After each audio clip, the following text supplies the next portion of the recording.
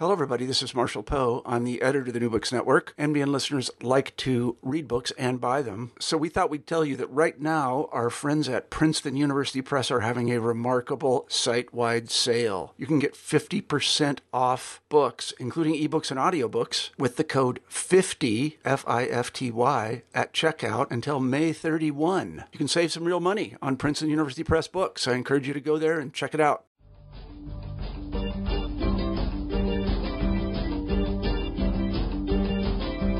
Hello, and welcome to New Books in Philosophy, a podcast channel with the New Books Network.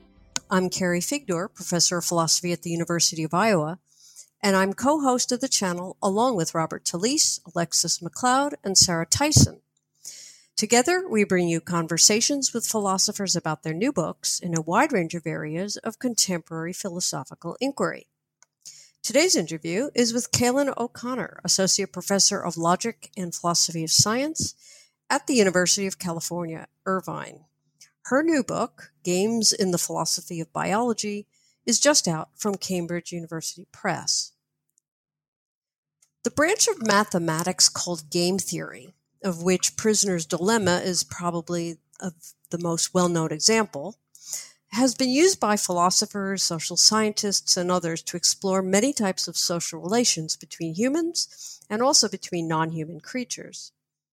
In her new book, O'Connor introduces the basics of game theory and its particular branch, evolutionary game theory, and discusses some of the central ways in which game theoretic models have helped explain the genesis of meanings of linguistic and non-linguistic signals, altruistic behavior, the spread of misinformation, and the origins of fair and unfair distributions of benefits in society.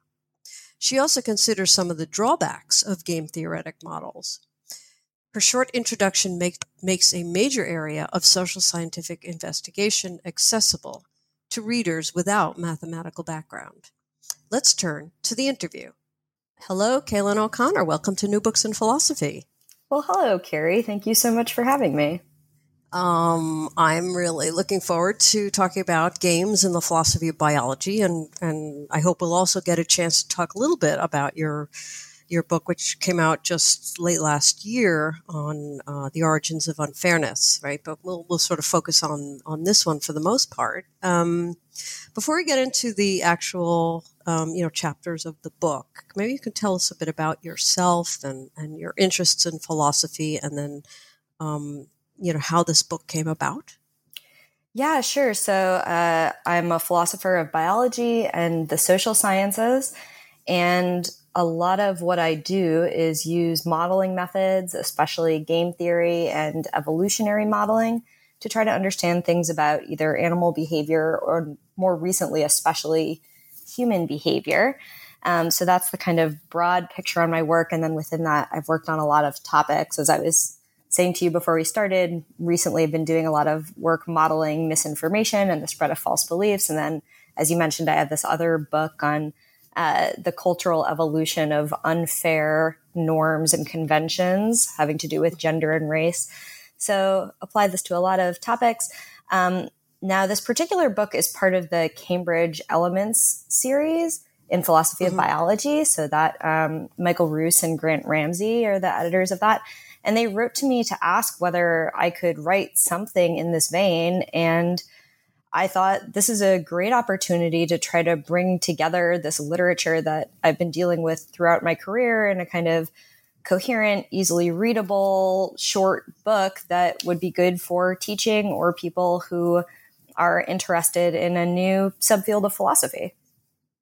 Yeah, and I agree. I think it certainly does that. I mean, I'm to some extent familiar with the games and the philosophy of biology, but this really does a really good job of, I thought of laying it out for somebody who might not have any sort of background whatsoever.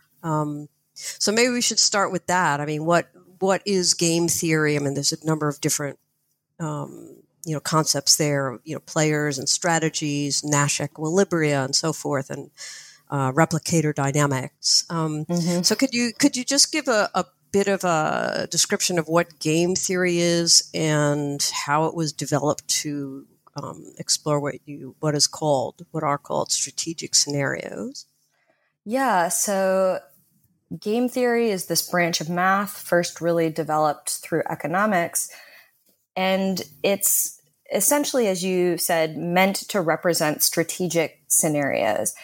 So it sort of started by von Neumann and Morgenstern, who wrote a book in the 40s and then developed by Nash in the 50s. And a lot of its early applications were to things having to do with war and politics. So these sort of really conflictual strategic scenarios. But it's actually a very broad field, and it can be used to represent basically any scenario where you have multiple actors at play. So individuals that have some kind of interests, things that they want to happen, and where what they do matters to each other. So where you have some kind of influence between these actors on each other.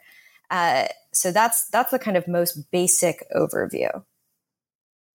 Okay, and what are I probably this will come up again, the notion of equilibria, whether Nash equilibria or something like that. Could you say something about what those are?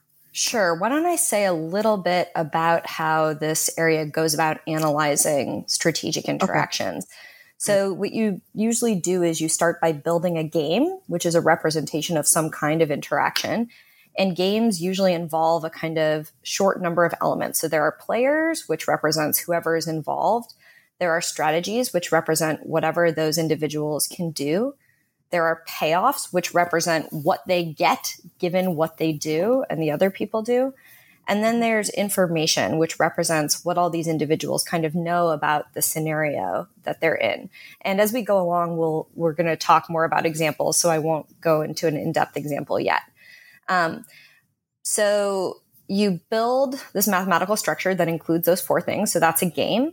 It could represent something like you and I are trying to coordinate, or we're trying to communicate, or we are bargaining over something. And then you analyze the game. So in the tradition of game theory from economics, what you do is ask, all right, suppose these players are rational. And what I mean by that is that they want to get the best stuff for themselves, the most utility or payoff for themselves. Well, which strategy would they pick given what they know about the structure of the game, the individual that they're playing with, and what they want? And that analysis involves usually looking for what you just mentioned, equilibria of various sorts. So the Nash equilibria is like the most sort of widely used solution concept in game theory. And what it means is a set of strategies. So each of the players picking a strategy where they can't switch what they're doing and get a better payoff. And the reason these equilibria in the games are so important is that essentially represents a kind of stable strategy. So if you're doing something and I'm doing something and neither of us can do anything else and do any better for ourselves, we sort of don't have a reason to switch. So often what you do is you build the game and then you look for equilibria. And there are other kinds of equilibria you might look for as well. I won't go into all the details, but then you find them and then you take that to give you some kind of prediction about what a rational actor and possibly about what human beings would do in that sort of strategic scenario. Mm-hmm. Okay.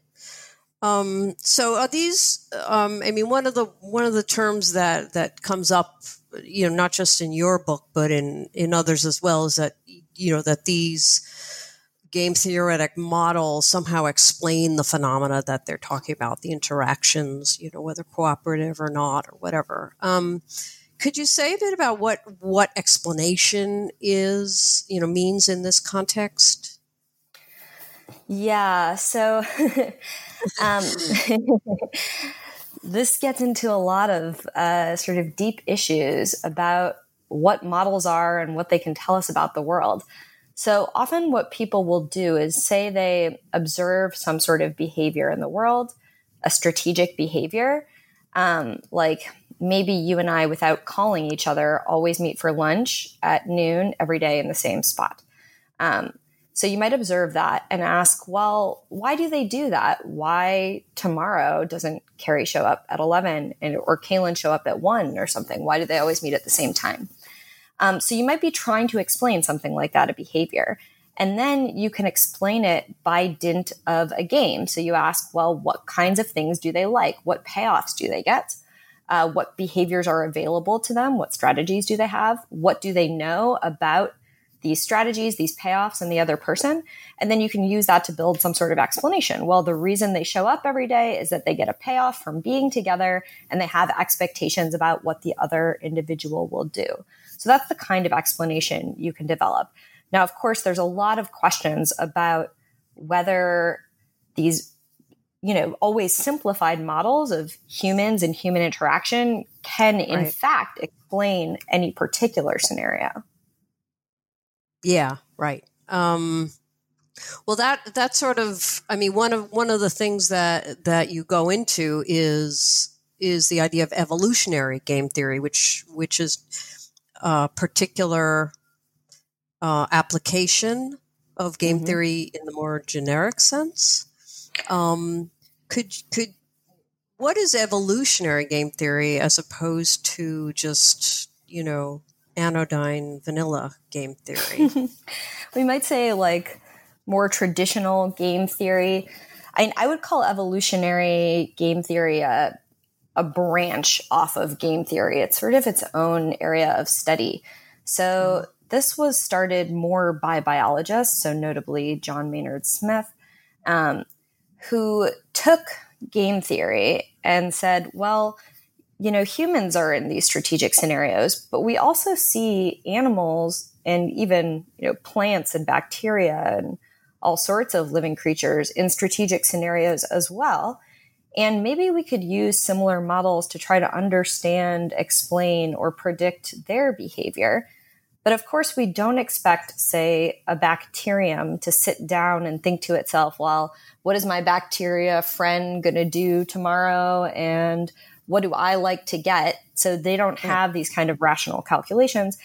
So instead of predicting or explaining behavior via this, assumption of rationality, let's assume that all these actors are evolving instead. And so the first model said, well, what will happen if we take a population playing a game and then suppose they evolve via natural selection? And then later models have kind of expanded that framework to look also at cultural evolution and learning. Okay, right. So it's not just the evolution of a species, but it's also an individual's development over their lifetime, for example. Yeah. So, if we want to think of the three kind of main time frames that evolutionary game theory models, the longest one is kind of evolution of behaviors by natural selection. Then it also looks at the cultural evolution of behaviors on this kind of cultural evolutionary timescale, which is usually a little faster.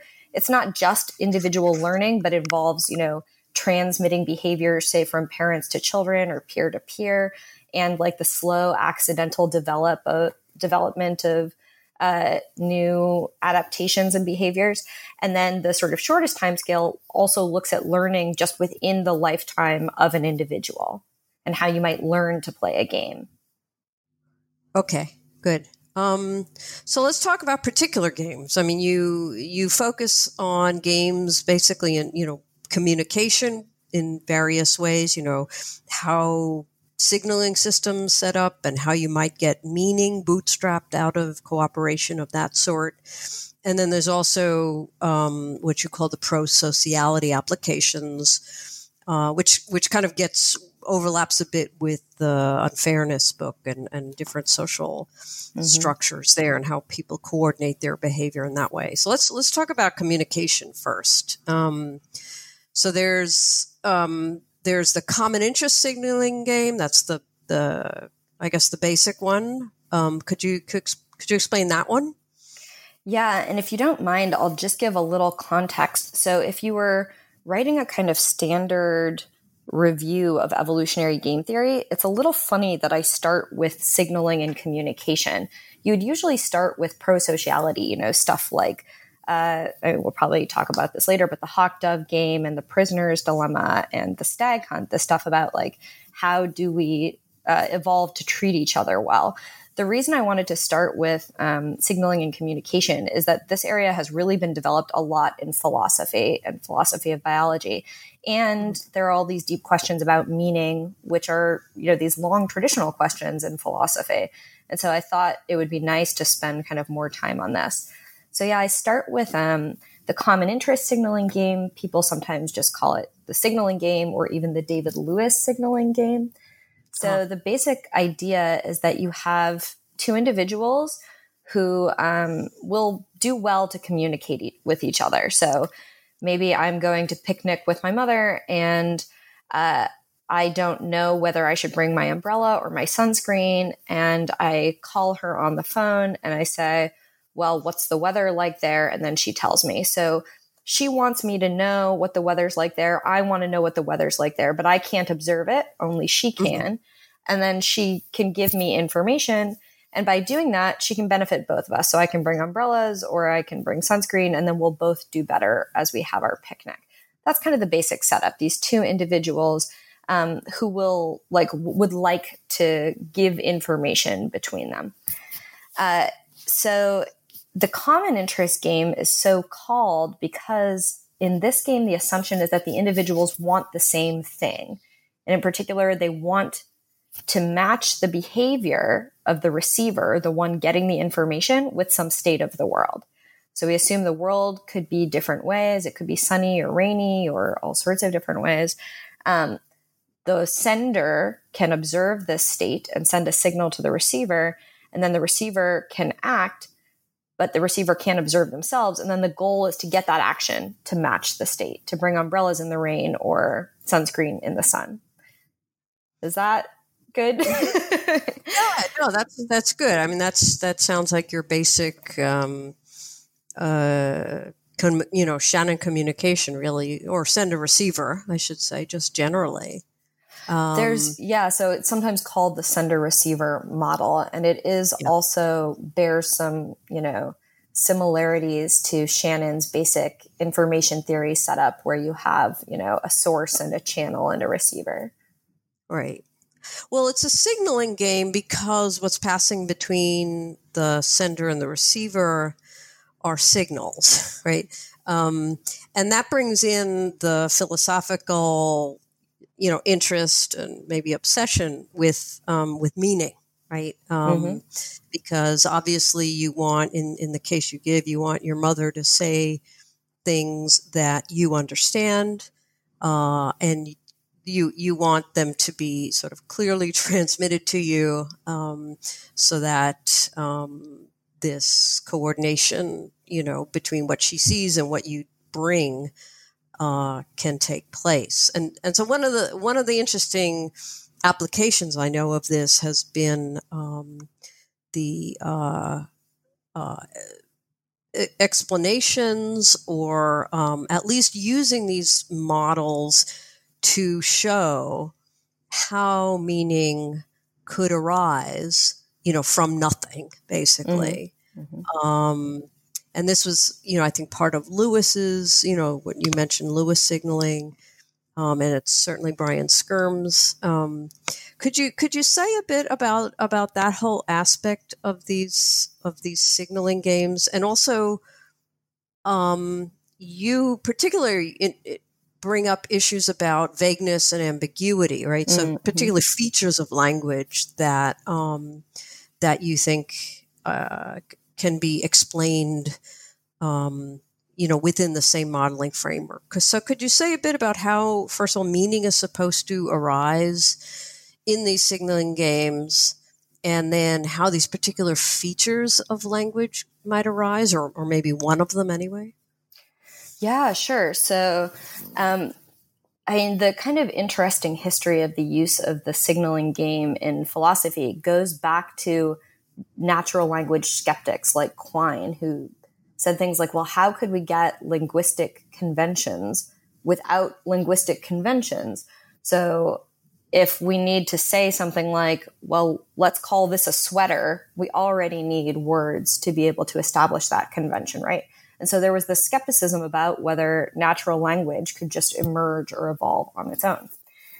And so David Lewis in 1970 wrote Convention, where he introduced this common interest signaling game. And his idea was, well, we can think of the equilibria in this game as representing linguistic conventions. And there are different ones because we can use different signals to mean the same thing. So there's different possibilities. It's kind of arbitrary where we end up. But his idea was that we can end up at stable equilibria because we have mutual expectations about what each other are going to do. And we have, shared interests, right? We want to communicate. And if we establish a convention, I am now kind of expecting that you expect me and I expect you to keep sticking with that convention. So we had this kind of idea that precedent and expectations could get these linguistic conventions off the ground. Then Brian Skirms took this same game and said, well, let's just put this into an explicitly learning or evolution context, and showed that if you get a population playing this game or individuals learning to play this game, they'll evolve to a signaling convention. So they'll just be able to do it. And this was really taken to refute this idea that we should be skeptical about the emergence of natural language, because in fact, in these models where you have these super simple learners, or even an evolutionary model that could represent bacteria, you get the emergence of essentially linguistic conventions in Lewis's sense. So this was, taken to kind of answer that skepticism. Mm-hmm. Now, after this move in the field, a lot of people started looking at more depth at the common interest signaling game and saying, well, what else can we do with this that's interesting? What else can we learn about it? So you mentioned signaling ambiguity and vagueness. So this is actually what I wrote my dissertation on, was using a variation of the signaling game to look at things like the emergence of linguistic vagueness and also ambiguity. This version is called the SimMax game. It's a game where you have these states of the world, just like in the normal signaling game, but where they're related to each other. So they're supposed to bear some kind of similarity relationships, which means that some actions will be appropriate to more than one state.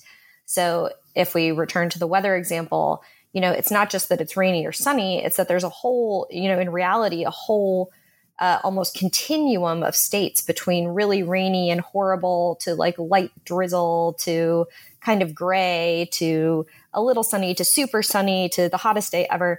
Right. And so you can model that kind of continua of states and say, well, there's going to be a bunch of states in there where if I bring an umbrella, it'll be appropriate for a lot of them, but then other ones that it's less appropriate for. And so I use this, and some others have used this game as well to say, well, why would we get vague signals in a game like this, where the same state might be represented either by like, this is misty or this is rainy. So there's some borderline cases between terms. And the answer for me was something like, well, it's because when we're learning, if we want to quickly learn about a bunch of states like this, we tend to generalize. So if it's really rainy and we learn that the word rain is a good way to describe that, we generalize that not just to the only state we learned it in, but many other states. And whenever, so I was able to use models to show that whenever you generalize your learning like that, you're going to have vague terms emerging, even though they're suboptimal in this kind of game. Others have looked at sort of suppose you have noisy learning of different sorts. So like Michael Franke has looked at models like that and showed that you get vagueness as well when you have this kind of signaling game with this structure to the state space. Sorry, to the states that you're looking at. Mm-hmm. Okay, so right. So in a way, the ambiguity or the vagueness, I should say, is a reflection of the fact that there are essentially vague states of the world, where, well, it's not quite sunny, it's not quite raining, or it's not quite raining, but it's not clear or something. And so we're kind of forced to categorize where the world itself doesn't give us nice, clear borders.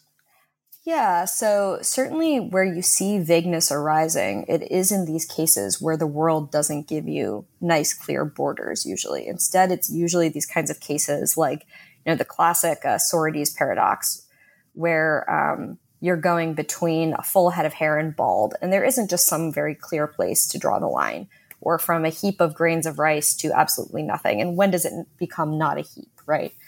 So you have that kind of structure of the world. But what's interesting is that, so this economist, I believe his name is Barton Littman, proved that even when you have that kind of state, vague signaling is always suboptimal. From a rational standpoint, you should not be vague. It still hurts your payoffs to be vague in those sorts of situations.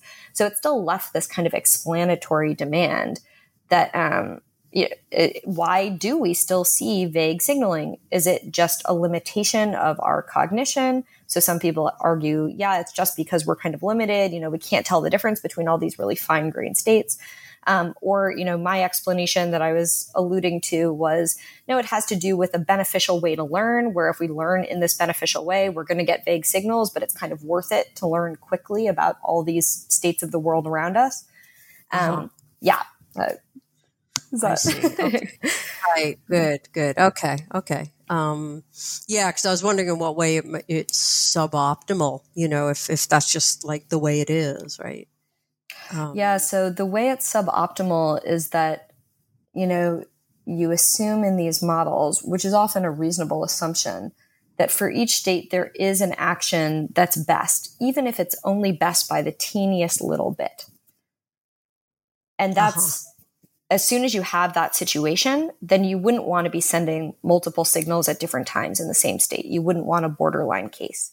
You would want to have a signal that clearly tells the person you're communicating with what the best action is for this state.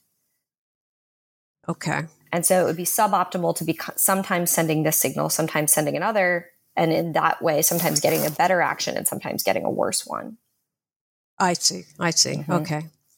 How about costs? I mean, the other type of signaling name is the conflict of interest one, where there's a cost to signaling, right? Can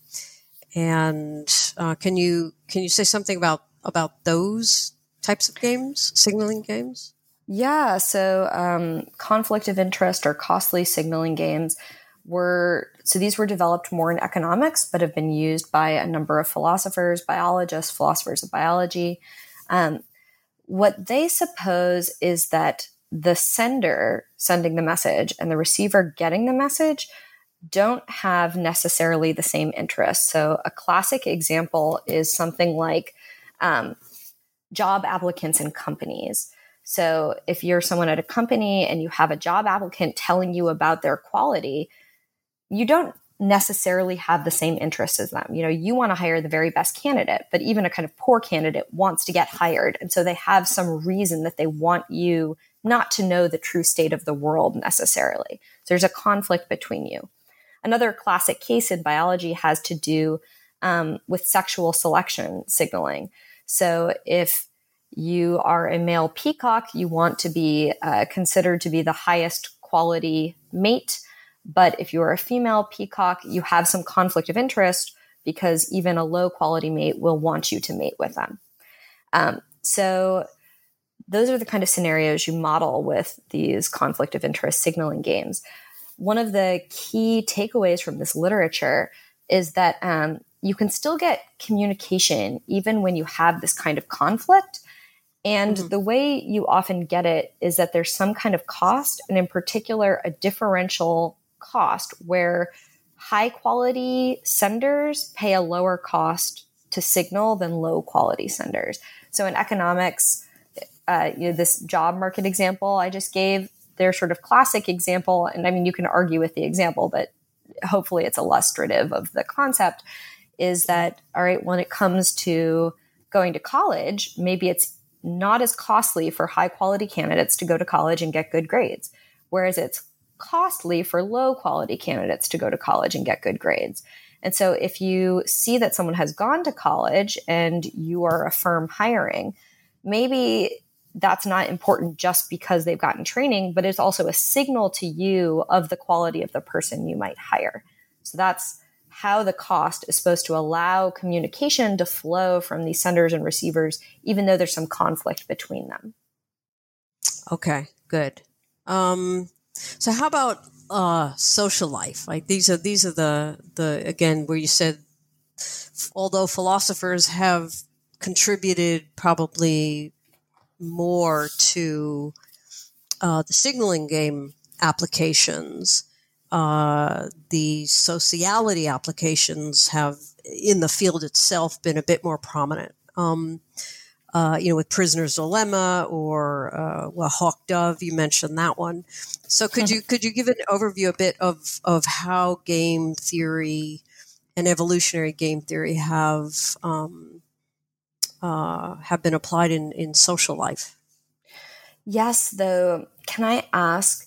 So Yeah. I think some of the most interesting stuff in the book is the stuff about, using signaling games to understand these questions about meaning, especially having to do with deception and deception. I'm happy to talk about that. I thought maybe you would want to do more, but yeah, I'm happy to, because people lie, they send misinformation. You just have another book on misinformation, right? Fake news. So maybe we can just back up. I'm happy to do that and just say a bit about how game theory can illuminate all the misinformation that we are swimming in these days. Yeah. Well, so it probably can tell us some about that misinformation, but the stuff that I think is really interesting is this literature from philosophy of biology having to do with how we understand deception and misleading content in the biological world. So, and I'll just lay out why I think this is so interesting. This isn't something I've done work on, but is this like an animal that imitates the signal of something else? Yeah, so that's a great example. So a really famous example has to do with these two species of fireflies, Photinus and Photurus, where one of them has a mating signal. So the females go down into the grass and they send a particular signal, and the males come down and mate. The other species has learned to basically perform that identical mating signal, but when the male comes down to mate, this other species eats them. So it feels very natural to say that they're sending a deceptive signal, that the original signal means something like, I'm a female willing to mate, and then this other species is sending that, but then, using it to eat the male, right? So that feels like deception. But the question is, how do you define what it means for an animal, and in this case, an insect, to be deceptive? So when you're talking about humans, often intent plays a really important role in what we think of as deceptive or misleading content. Was I trying to mislead you to get you to believe something false? And in particular, was I trying to mislead you to benefit myself? So that would be a case of deception, right? But it's strange to say that these fireflies are thinking to themselves, okay, I'm going to get this male to come down here. He's going to think that I'm a female of his own species, but I'm a female of another species. So they're clearly not thinking that, right? So how do we define deception? And so one way people tried to go was to say something like, all right, well, is the information in the signal leading the male to basically have the wrong belief about the world? So there's this signal, the male has a belief that there's a female firefly down there and goes down. And so it's something about the information.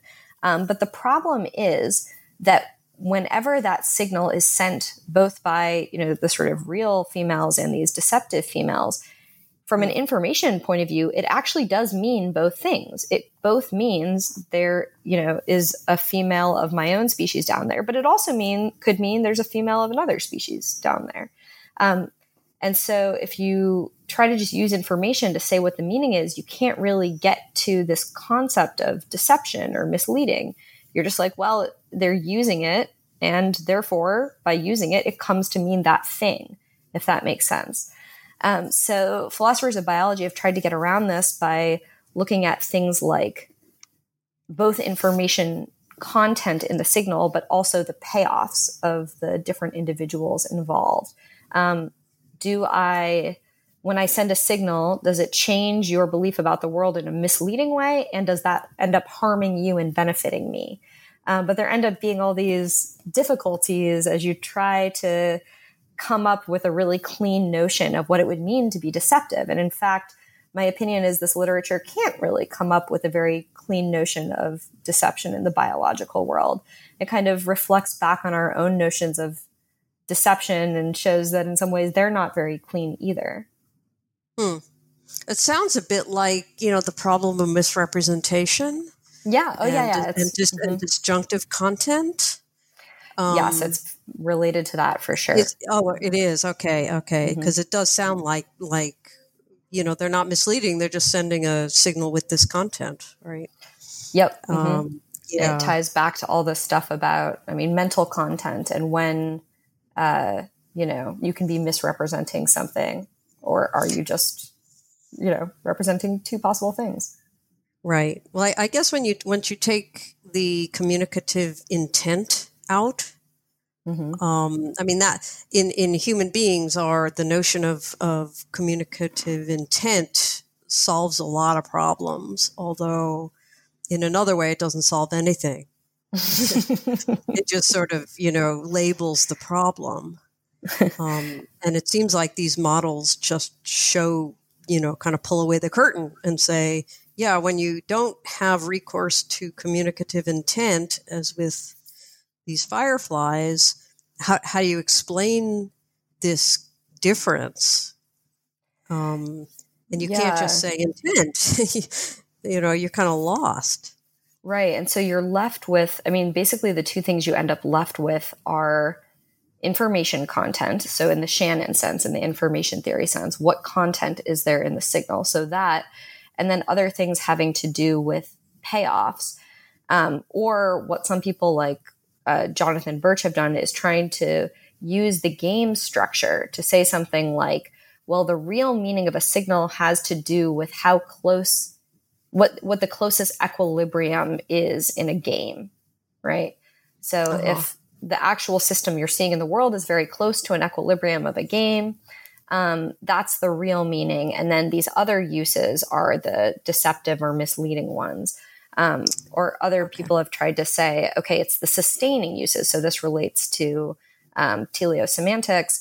It's the uses that get it to evolve that's the real meaning. And then the uses that would undercut its evolution, these are the deceptive or misleading uses. Okay. Does this all avoid the notion of function that is so fraught? Both in philosophy of biology and in teleosemantics. So when you're using a game and an evolutionary model,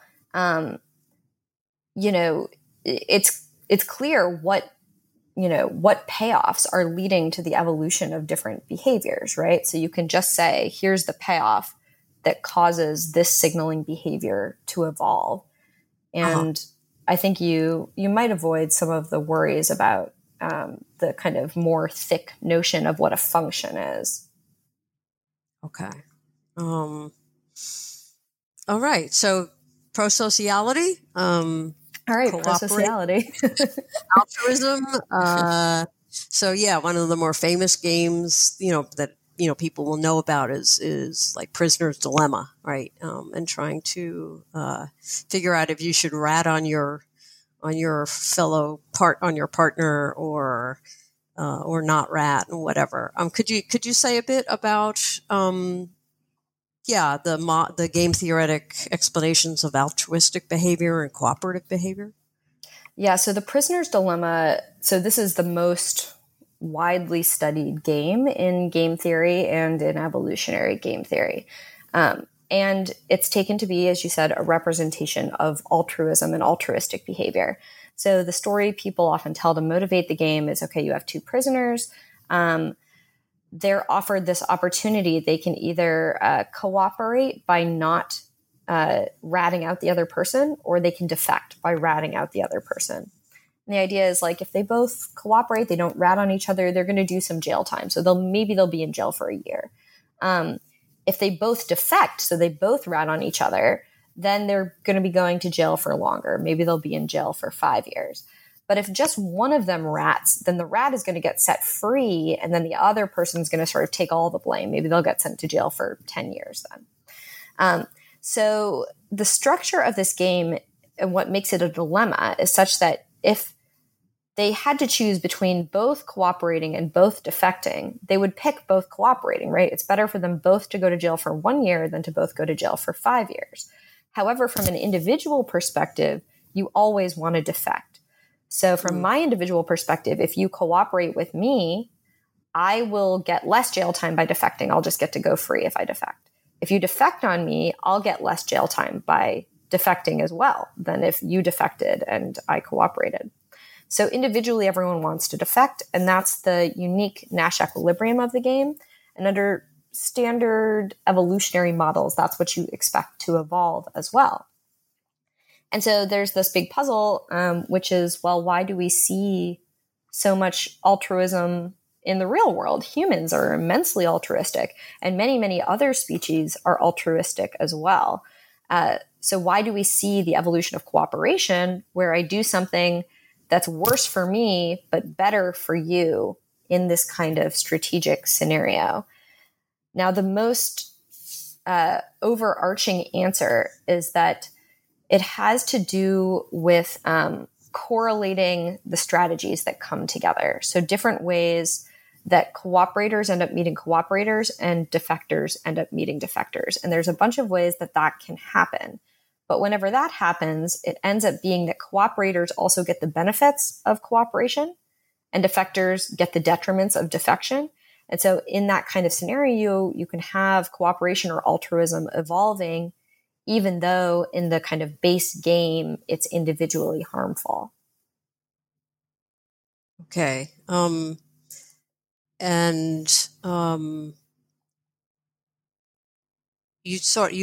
go into various ways in which people can, what you call handshakes, or what are called secret handshakes or greenbeards. That was a new one for me.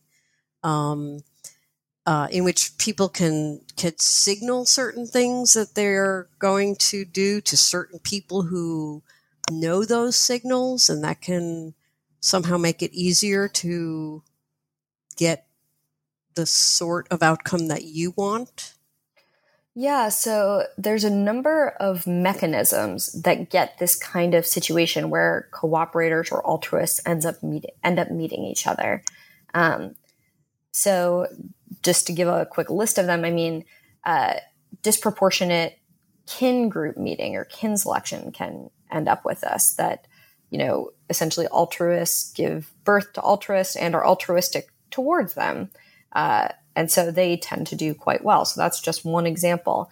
There are certain things about the ways social networks work where if you learn your behaviors from your neighbors and they tend to be altruists, then altruists tend to start meeting each other. Another thing, which is what you just brought up, is this thing about signaling that one way for cooperators to start meeting each other rather than defectors is to use signals of some sort to communicate, I'm a cooperative type. Now, the trick with that is that everyone would like to be thought to be a cooperative type, right? When you have that kind of scenario. So even if you're a defector, even if you're a cheater, you would want others to cooperate with you. And so you'd be inclined to communicate, I'm a cooperative type too, cooperate with me, because you'll benefit from that. So the trick is to have, go ahead. No, go ahead. Yeah. I was going to say the trick is to have some way to guarantee your signal, to make it so that it really does mean that you're an altruist or a cooperator. And so you mentioned greenbeards. These have been found in some species in the real world. These are essentially evolved traits that correlate with altruistic or cooperative behavior, so that if an organism in the species has that trait, the other ones can know, who are cooperators can know to cooperate with them. I mean, that can only kind of last temporarily because then maybe a defector evolves that trait too. But it's called a green beard because the idea is something like, suppose everyone who really was an altruist had a green beard. It'd be pretty easy for them to walk around and see each other and just cooperate with each other. Right. Okay. Yeah, because when I was reading this, I was thinking of dog whistles, the different ways in which politicians can talk about, often some sort of a religious meaning or something like that somebody like who is not part of the group will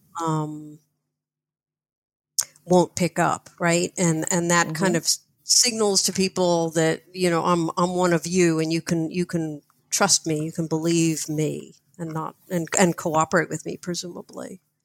Yeah, I think that's exactly right, and that people really do engage in a lot of this kind of in-group signaling where you have to have the right kind of knowledge to know what the right signal is, but then once you get it, you might be especially cooperative or altruistic or helpful towards those people who know it, right? And so, sometimes in the social world, that's called not a green beard, but a secret handshake.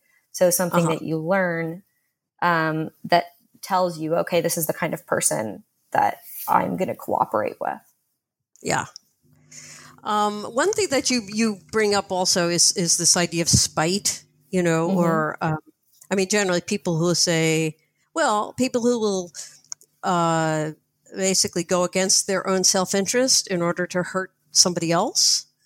And that's not uncommon either, right? I mean, that doesn't seem to make sense. How does game theory make that sort of common behavior make sense?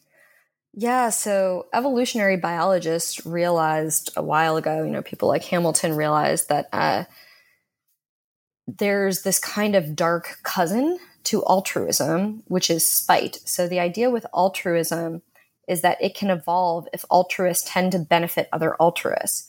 The idea with spite is that it can evolve if spiteful individuals harm non-spiteful individuals. So basically, your strategy type can do better than other ones, either by kind of doing better, helping each other, or making the other ones do quite poorly, harming those who aren't like you. And then your type is doing better. And so the idea with spite is that it's in some ways similar to altruism. If there's some way for spiteful individuals to harm only those who aren't spiteful, then it too can evolve, even though on the face of it, it looks quite irrational to take a payoff hit yourself just to harm someone else who's not like you. Right. And there's also, this gets into psychological issues, which are not part of the model, which is just the satisfaction. I'm not speaking for myself, of course, but, you see people getting pleasure out of that right there. And does that ever, enter in the fact that, there's, maybe that gets into the payoff. There's a psychological payoff as well as a more ordinary payoff. Well, so this actually gets into these kind of different definitions of altruism and also of spite, where usually in biology and when we're thinking of these evolutionary models, the way you would define altruism doesn't have anything to do with your psychology. It has to do with your literal kind of fitness payoffs. Am I taking an action that makes me less likely to have offspring, but makes the beneficiary of my action more likely to have offspring? Well, that's our definition of altruism, where with spite, the definition would be, am I taking an action that makes me less likely to have offspring and makes the recipient of the action less likely to have offspring, maybe even more than harms more than myself, right? So that's this kind of biological definition resting in fitness. And then there's, as you're saying, these kind of psychological definitions where a psychological altruist might be someone who oh, I'm going to get this wrong because I'm less versed with this. Someone who wants to benefit others, right? Who actually could enjoy benefiting others. And so in fact, they could get some psychological benefit from behaving altruistically, even though the structure of the prisoner's dilemma game, we'd be saying something like, well, they've been harmed. On another level, you might want to say, well, they're not harmed. Actually, they're getting this other kind of benefit. And when it comes to spite, you could have an individual who's in some way like physically or materially harming themselves to harm another, but likes doing it. They enjoy doing it. And so there can be, a kind of thing to realize here is that there can be this disconnect between our representation of payoff when it means fitness, like what do you kind of materially get and how does that change your chances of reproducing or passing on your behavior or strategy, and payoff when it comes to something more psychological, more related to these traditional notions of utility. What do I kind of act to get because I maybe enjoy it or want it for some reason? Right. Well, this kind of gets to, I want to get to the bargaining and unfairness stuff, but this sort of naturally leads to the final chapter on where you look at the methodology itself. You kind of step back and say, why do people use game theory so much, and what is being missed, right? How is it possibly distorting the way we think about these sorts of things? Could you say a bit about, why is it so pervasive, and what are the biggest problems, I suppose, with, using game theory in these ways? Yeah. So, it's very pervasive because in a lot of ways it's been a very successful epistemic tool. It has explained things that have been hard to explain. It's provided a theoretical grounding for all sorts of experimentation and other empirical investigations that's been really useful. It's been predictively useful in some cases. So I would say the reason it's so pervasive is that it does pretty good in a lot of cases. But I think there's just this bigger issue, which really relates to the use of simplified models to represent complex social interactions. So the behaviors of humans, as we know, are just tremendously complicated.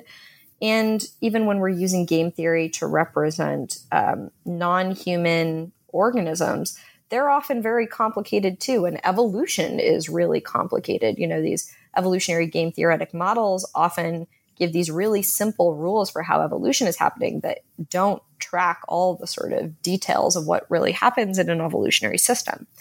So the pervasive issue or worry is that you can build models and you can study them, but how do you know that you're studying the right thing, that your model isn't somehow ill-tuned to the kind of scenario you're looking at?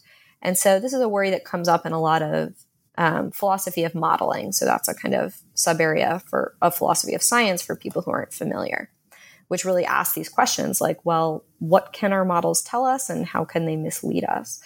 Now, the kind of answer I usually like to give is that these models can be misleading, but what you really want to do is look at the particular model you're building and the particular phenomena you're trying to use it to explain and the particular arguments you're making using the model and ask, is the model telling me something in this case? So I think you really have to look often at the specifics because in a lot of cases, models can very uncontroversially help us epistemically, act as epistemic tools, act as parts of the arguments we make when we're trying to build new knowledge.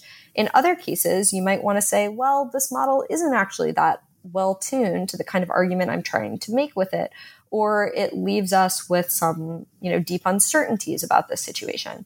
So that's the kind of big picture that I like to have in mind when thinking about this literature, its problems, but also the ways it can be used in all sorts of scientific and philosophical arguments. Yeah. Well, one of the, speaking of complicated and fraught issues, actually, is the development of inequality and the persistence, right, of various unequal, unjust, social systems or systems where the distributions of the payoffs are very unequal, and we call that unjust. Could you maybe say a bit about the way you use and this kind of goes into the other book a bit, but there's obvious overlap here. Could you say a bit about how you would explain, these sort of the title is "Are the Origins of Unfairness"? Could you explain a bit about how the models do that, and then these caveats? I mean, in terms of how limited really is the explanation that these models can provide of systemic, persistent, unjust social structures. Yeah, good. So in games in the philosophy of biology, I have a unit on the use of bargaining games. And then I have this whole other book, The Origins of Unfairness, that really looks at bargaining games and using them to understand fairness and unfairness in human societies, and especially the cultural evolution of norms and conventions that aren't fair, and especially the cultural evolution of norms and conventions that aren't fair to people of certain genders, races, religions, cultural backgrounds, etc. So the kind of, if you don't mind, I'll just give a little bit of the kind of philosophical backdrop here, is that a number of people in philosophy and some in economics as well have used these games, bargaining games, to try to explain fairness. So these human norms of treating each other fairly, and also to some degree human feelings that fairness is the right and moral thing, that equal splits are what we ought to be having. And so this game, the bargaining game, is one where you have two actors. They have some kind of resource they need to divide. Let's say it's a pie. That's just a silly example. And there are many agreeable divisions of the resource. So they would both prefer more pie than no pie. And so there are a lot of ways they could divide it. So they could do it equally, but also one could get more, the other could get more, one could get way more, one way less. And this kind of scenario arises all the time in the real world, where we have various things that we would split, whether it's money, whether it's different kinds of resources, even whether it's free time in the household. Right. So this kind of game represents that sort of scenario. Now, there has been a history showing why equal splits are special in this game. And essentially, the equal split is the only symmetric equilibrium. So it's the only outcome of the game where the two players can do the same thing and get a good outcome. So 50-50 is the only perfect division of this pie where everyone's getting the same thing, right? So I won't go into all the details, but for various reasons, this makes it special from an evolutionary standpoint. And in all these evolutionary and cultural evolutionary models, you do tend to see fairness emerging more often than unfairness for this reason. And so various people like Brian Skirms and Ken Binmore and Jason Alexander have used this to argue, well, this is why we have justice. This is why we have fairness in human societies and why it's so often a norm. Now, other people, and then me especially in this book, have wanted to kind of turn this argument on its head a little bit and ask, well, okay, we do have fairness norms, but if you look around, things are pretty unfair, and this has become... especially like to women in philosophy, it's obvious sometimes. But also, like when it comes to race in the US, of course, this is very, there's so much unfairness, oppression, discrimination, and this has become very relevant recently. So what I do is look at situations where you take the same kind of model, you have bargaining, and some cultural evolution toward a norm or convention of bargaining.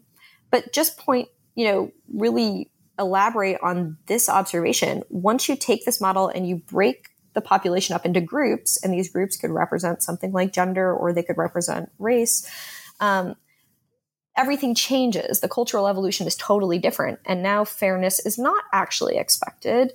unfairness is more likely to emerge because you have these new group structure in this asymmetry. And at the heart of it is the fact that when you have different types of people and everyone can recognize those types and use them to shape how they behave, then when two people meet, there's this extra bit of information, like you're a man and I'm a woman, or you're Black and I'm white, or you're Christian and I'm Muslim, right? And that extra bit of information makes it so that in the evolutionary models, you often see unfair norms and conventions arising. Why? So it basically makes unfair equilibria efficient where before they weren't efficient. So if I don't know anything about you and we have to divide something, the only equilibria that allows us to do this with no information and without messing up is this 50-50 split. But once I know something about you, I can know, well, you're the kind of person who gets less and I'm the kind who gets more. So this bit of cultural information really changes it. So now that you can have efficient divisions where we manage to perfectly split this pie, but one person gets less because we both knew what kind of type of person they were and the other person was. Does that make sense? It does, but it kind of presupposes the problem, which is how did those associations get started? That's sort of where that's the question. It presupposes, so in the models, I presuppose that you have categories. So I look less at the emergence of how you get these kind of social categories that become, at least in some ways, meaningful, like the kind of category that we would use to change our behavior, like gender and race. But if you have that, basically in these models, you just get unfairness kind of emerging on its own endogenously. And it just happens, it can happen even through these kind of accidents of history. Now, I'm not saying that I think this is the real way that unfair norms emerge, but in the model, just the fact that some people of this sort happen to make, more accommodating bargaining demands at one point can mean that later on their whole group ends up just being the group that makes low bargaining demands and ends up being discriminated against. Now, of course, in reality, there's a lot more at play having to do with different historical disadvantages. And so I also look at a lot of models where you assume, okay, one group started off maybe less powerful, or there were fewer of them, or they already had some kind of historic constraint in what they could do strategically, and look at how then you get these unfair norms emerging in those situations. But you don't have to actually add anything. You can start with totally symmetric groups, nothing special about either of them, and still get discrimination just kind of popping out on its own because of this division into groups. That's interesting. I mean, yeah. I could see how there might be some, kind of biases. I don't mean a prejudice, but just a bias in the system that you kind of, that then gets amplified. But if you did start out with something, well, yeah. We're out of time, I'm afraid. Okay. This is the problem.